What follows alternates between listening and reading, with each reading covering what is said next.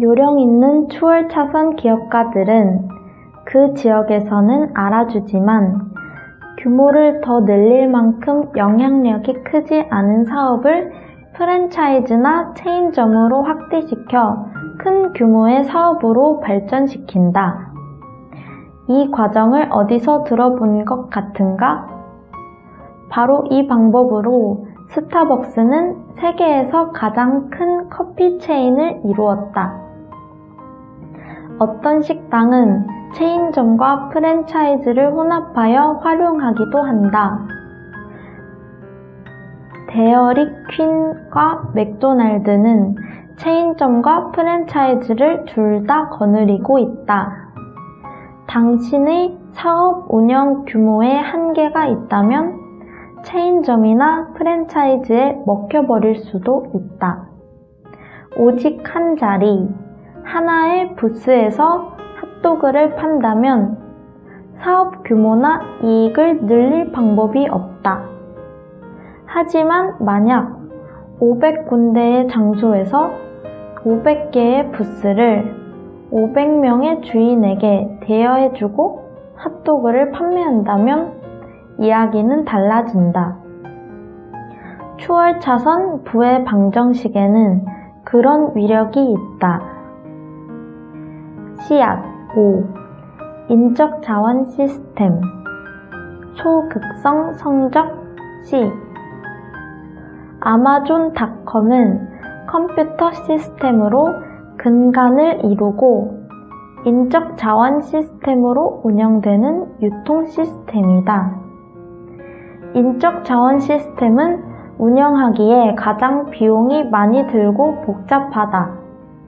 왜냐하면 인간이란 예측이 불가능하고 비싼 자원인데다가 통제가 어렵기 때문이다. 직원 의존도가 높은 회사의 사장을 붙잡고 물어보라. 직원들의 만족도를 높이기가 얼마나 어려운지 말이다. 나는 내 회사를 경영하면서 직원 관리 문제에 부딪혔다. 나는 당시 회사가 보유한 인터넷 기술이 진부해지는 모습을 지켜보느냐, 아니면 2명의 직원을 더 채용해 회사를 한 단계 더 키우느냐 선택의 기로에 서 있었다. 당시 사업의 80%는 이미 소극화시킨 상태였으나 직원을 추가로 고용하면 내 사업의 소극성이 줄어들리라는 사실을 알았다. 직원들은 관리를 필요로 하기 때문이다. 일정 규모가 넘어가면 관리자조차 관리자를 필요로 한다. 다른 길을 선택한다면 나는 회사를 자동 조종 장치에 맡긴 채 천천히 가치가 하락하는 모습을 지켜보며 인터넷 회사는 지속적인 개발이 필수다.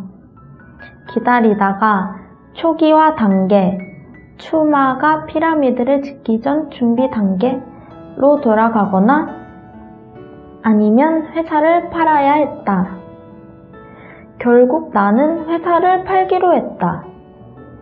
당시 인적 자원의 추가는 소극성을 증가시키는 게 아니라 감소시킬 수 있었다. 직원을 더 고용하면 더 많은 돈을 벌 수 있었지만 나는 그것 때문에 내 자유를 포기하고 싶은 생각은 없었다. 회사를 매각한 지 1년 후 나는 공항 근처에서 주차장을 운영하는 사업에 대해 검토해 보았다. 피닉스 공항에서 출발하는 지역 주민들이 자기 차를 공항 근처에 위치한 주차장에 대리 주차를 맡기고 주차장에서 제공하는 차량을 탄 채 공항으로 이동하는 것이다. 크게 보자면 이것 또한 임대 시스템에 속했다. 사람들은 자기 차를 주차해 주는데 대한 부담으로 돈을 내고 나는 한 대 주차할 때마다 수수료를 벌 수 있었다. 이 사업은 인터넷과 비슷한 데가 있었다. 하루 24시간, 일주일에 7일간 운영 가능했으며 적은 시간을 들이고도 소득을 올릴 수 있었다. 큰 소득성이 예상되는 좋은 사업 아이디어였다. 나는 공항 근처에 팔려고 내놓은 부지를 발견했고 조건은 완벽했다. 나는 사업을 구체화시킬 방법을 찾아 수치를 내고 예상해보고 시나리오를 짜기 시작했다. 계산 결과 중요한 사실을 발견할 수 있었다. 그 사업의 비즈니스 모델은 분명 임대 시스템이었지만 운영 자체는 인적 자원 시스템으로 돌아간다는 점이었다. 이 사업을 성공시키려면 적어도 20명의 직원이 필요했다. 바로 이 사실 때문에 나는 진행을 중단했다. 예측 불가능하고 관리가 어려운 인적 자원 시스템 때문에 내 사업의 소극성이 위험해지는 상황을 원치 않았다. 그러면 인적 자원 시스템은 소극성을 떨어뜨리기만 할까? 때에 따라 다르다. 우선 지금 현재 사업의 소극성 수준이 어느 정도인지 파악해야 한다. 만약 커피숍을 하나 운영하면서 매주 80시간씩 일한다면 소극성은 제로다. 매장 관리인을 고용, 즉 인적자원 시스템을 도입함으로써 약 40%까지 소극성 수준을 올릴 수 있을 것이다. 인적자원 시스템은 소극성을 늘릴 수도 줄일 수도 있다. 좋은 직원은 돈이 열리는 나무에 이로운 영향을 미치지만 나쁜 직원은 나무의 열매를 따먹는 존재이므로 가지치기를 해야 한다. 그렇다고 지레 겁먹어서는 안 된다. 수백만, 아니 수십억 달러를 벌어들이려면 인적 자원 시스템은 반드시 필요하게 될 것이다. 당신 혼자서 모든 일을 해낼 수는 없기 때문이다. 요약, 추월차선의 핵심, 시간으로 돈을 번다는 서행차선식 거래로부터 자유로워지려면 스스로 생산자, 특히 사업체의 주인이 되어야 한다. 사업 시스템은 당신 대신 시간을 돈으로 바꿔주므로 시간으로 돈을 번다는 고정관념으로부터 자유로워질 수 있다. 소극적 소득이 세금이나 품위 유지비 등을 포함한 지출보다 많다면 은퇴만이 남았다. 은퇴는 연령에 관계없이 할 수 있다. 돈이 열리는 나무의 열매는 소극적 소득이다.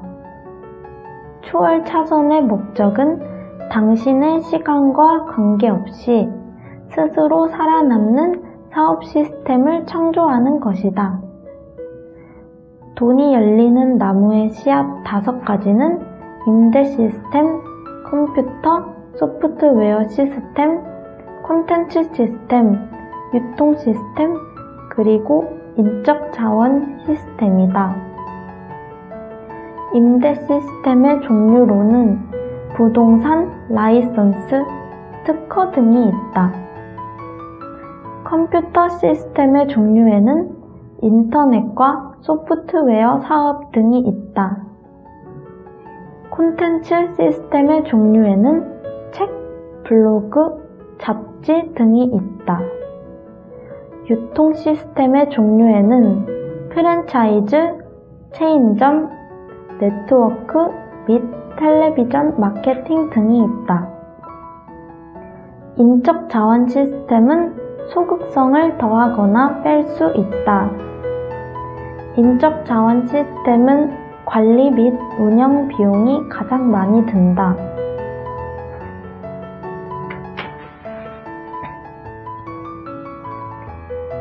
부자가 복리를 활용하는 방식. 부자는 가난한 자를 주관하고 빚진 자는 채주의 종이 되느니라. 잠언 22장 7절. 부자들은 어떻게 돈을 불릴까? 나는 몇 년간 리무진 기사로 일하면서 손님들로부터 많은 이야기를 들었다. 그중 게리라는 이름의 20대 손님이 기억난다.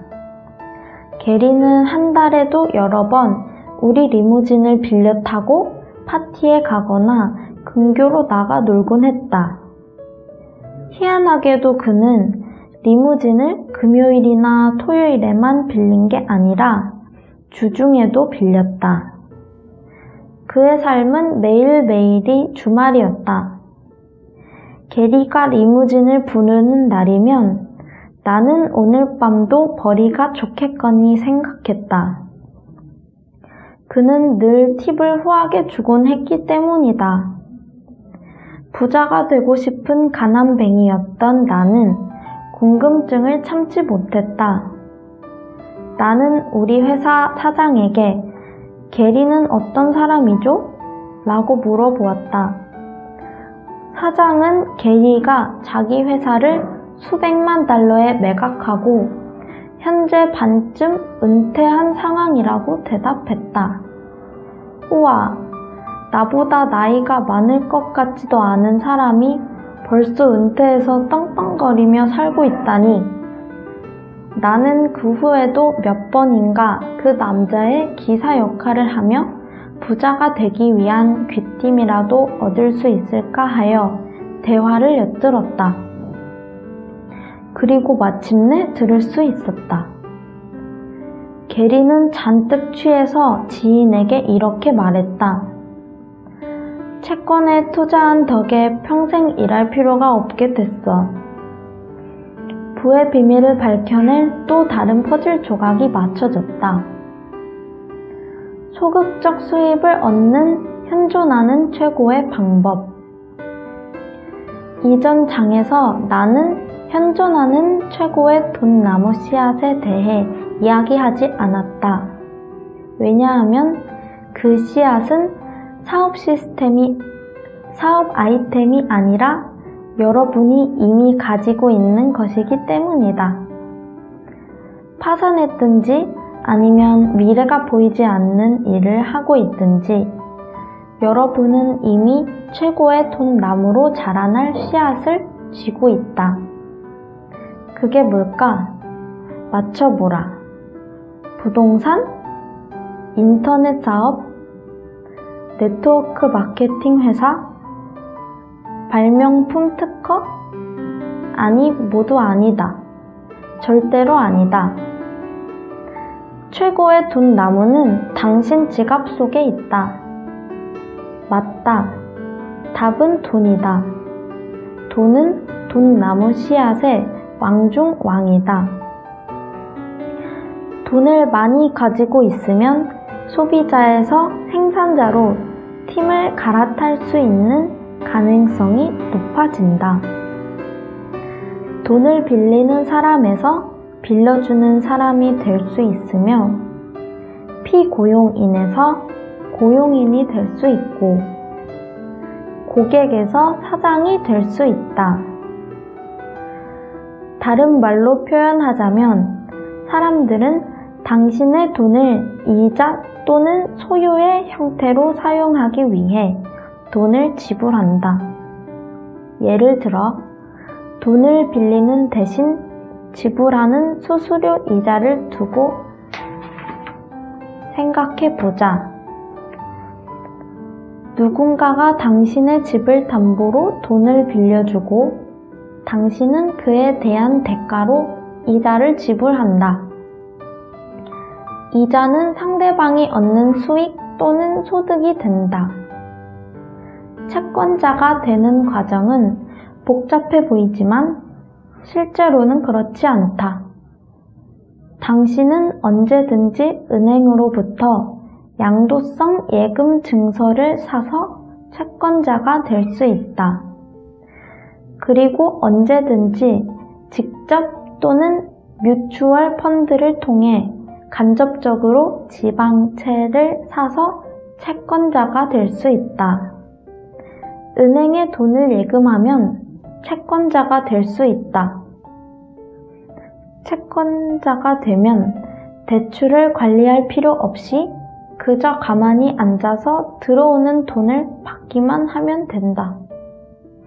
굉장히 쉽고 굉장히 소극적인 방법이다. 리무진 손님이었던 게리가 바로 평생 일할 필요 없이 돈을 벌던 채권자였다. 저축하는 사람이 채권자이자 사장 그리고 생산자가 된다. 한 번은 부자 아빠, 가난한 아빠의 저자 로버트 기요사키가 라디오 광고에서 이렇게 말하는 것을 들었다. 저축하면 지는 거다. 나는 내 귀를 의심했다. 저축하면 지는 거라고? 그럼 이기는 사람은 누군데? 리스크 높은 부동산 사업에 수백만 달러를 대출받아 투자하는 사람들? 저축하면 지는 게 아니라 이기는 거다. 최종적으로는 채권자가 될 수 있기 때문이다. 그리고 회사를 경영할 수 있기 때문이다. 그리고 생산자가 되고 자산을 마련할 수 있기 때문이다. 지갑을 열고 지폐를 보라. 1달러. 지폐 한 장으로 살 수 있는 것은 많지 않지만 이 한 장은 평생에 걸친 소극적 소득을 얻는 기반이 될 수 있다. 평생 말이다. 5센트짜리 동전으로 살 수 있는 것은 거의 없지만 돈의 소극성을 향해 다가가는 열쇠가 될 수 있다. 나는 한 가지 단순한 사실 덕분에 30대에 은퇴했다. 그건 바로 내가 채권자라는 사실이다. 빌려줄 돈이 많으면 매달 소극적 소득이 수중에 들어오므로 자유롭게 살 수 있다. 수중에 있는 1000만 달러를 5%의 이자율에 빌려준다면 매달 41,666달러의 소득을 얻을 수 있다. 8%의 이자를 받는다면 매달 66,666달러의 완전한 소득을 얻는다.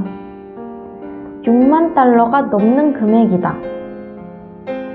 원금에는 손을 댈 필요도 없다. 이 소득 사이클을 몇 년간 유지하면서도 원금 1000만 달러는 그대로 남아있는 것이다. 금리 인상으로 인해 물가가 오른다 해도 내 소득에 내재된 인플레이션 방어 효과 덕분에 내게는 영향을 미치지 않는다. 물가가 오르면 금리도 함께 오르기 때문이다. 그러면 나는 이 모든 것을 어떻게 실현했을까?